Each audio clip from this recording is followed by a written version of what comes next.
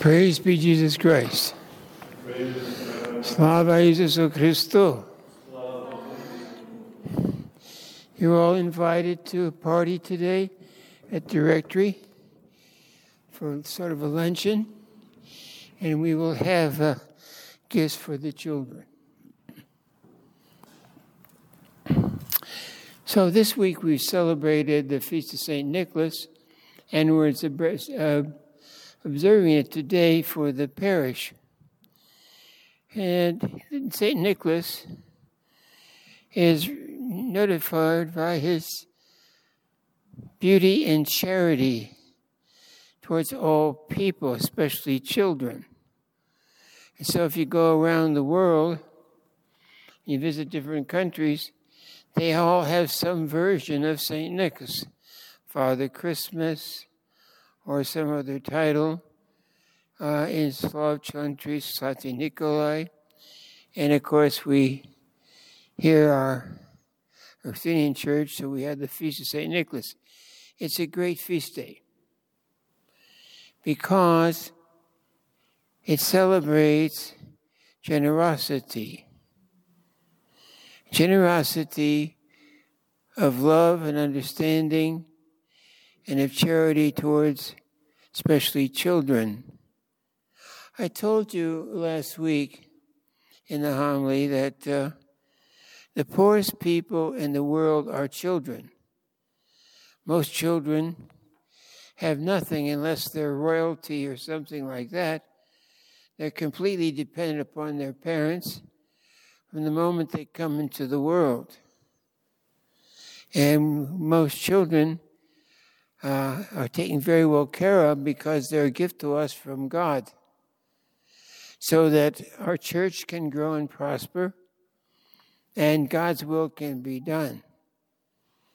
And of course, they become doctors and lawyers and engineers and workers, and they make the whole economy move.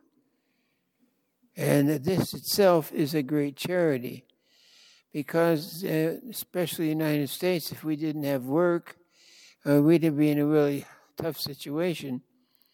Very few people in the United States could learn to farm or raise a garden or learn to support themselves. It would be a grave difficulty, so they get an education, they look for a job, and they pay their taxes, which runs the whole country. So we don't like the taxes, but we pay them, not without a little grudge, but sometimes they're just too high. That's what we think anyway. But anyway, back to St. Nicholas.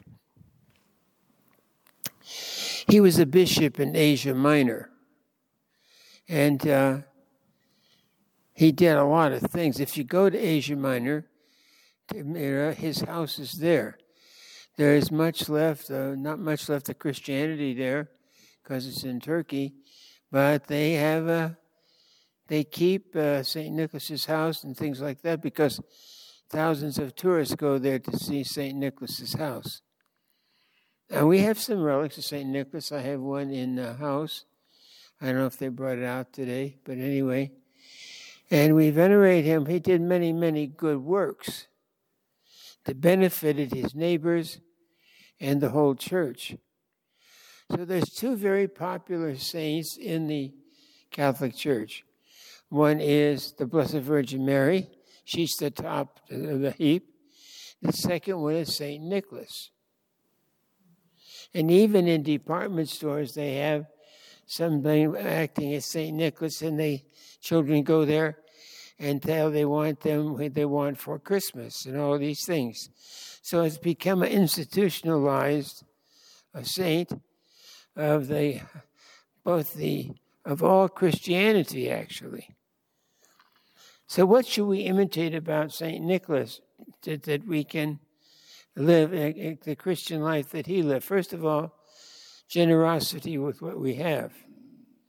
Secondly, helping the poor. Thirdly, being a person of prayer. He was a bishop. Well, he was in and out of jail, and he had a little fight with Arius over the Arian heresy, and he punched him in the nose or something. And the emperor in Constantinople put him in jail.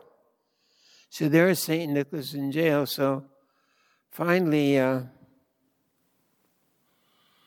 the emperor come to understand that he had a just cause, and he let him out of jail. And he continued to do his good works.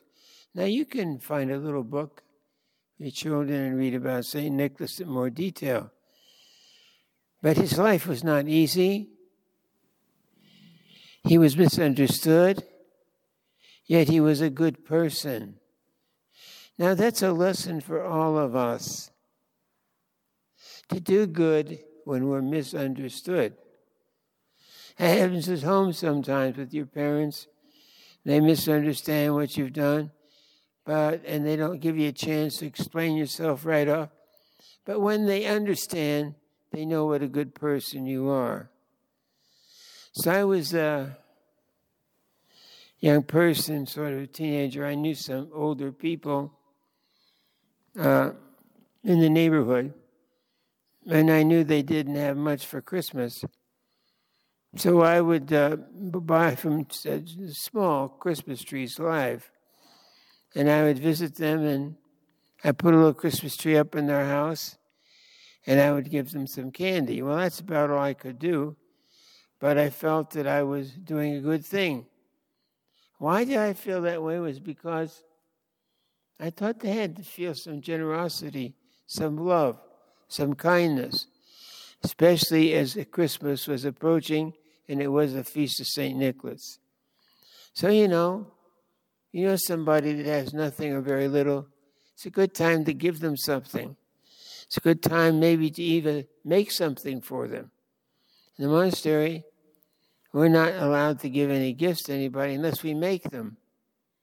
This is very interesting. So we send usually cards and things like that, and we try to share our life with other people to understand how beautiful the Christian life is and to be witnesses to the gospel like St. Nicholas was. I think it's a wonderful thing to know that these early saints used to have a little gospel book and they carried it with them. And I think that's one of the wonderful things you can do. Wherever you go, to have a little gospel book with you so you can read the gospel. And reading the gospel, you can understand what charity and love is and why we should help our neighbor. And you will reap many rewards for doing this. Even if something misunderstands you, they will think about it and they will come to an understanding. I think the first lover of the world is God. And he sent his Son, Jesus Christ, as his gift to the world, especially at Christmas time, as an adorable child. And from this child has come salvation of the whole world. And no matter where you go, anywhere in the world, everybody knows who Jesus Christ is.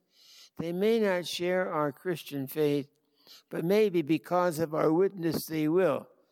And that is the greatest gift we can give to them, is to share in our Christian faith. So today, during the Christmas Eve time and in preparation for the Feast of Nativity, make some little gift. It can be for anybody, and give it to them in the name of Christ. Somebody who needs a little gift. It doesn't have to be expensive.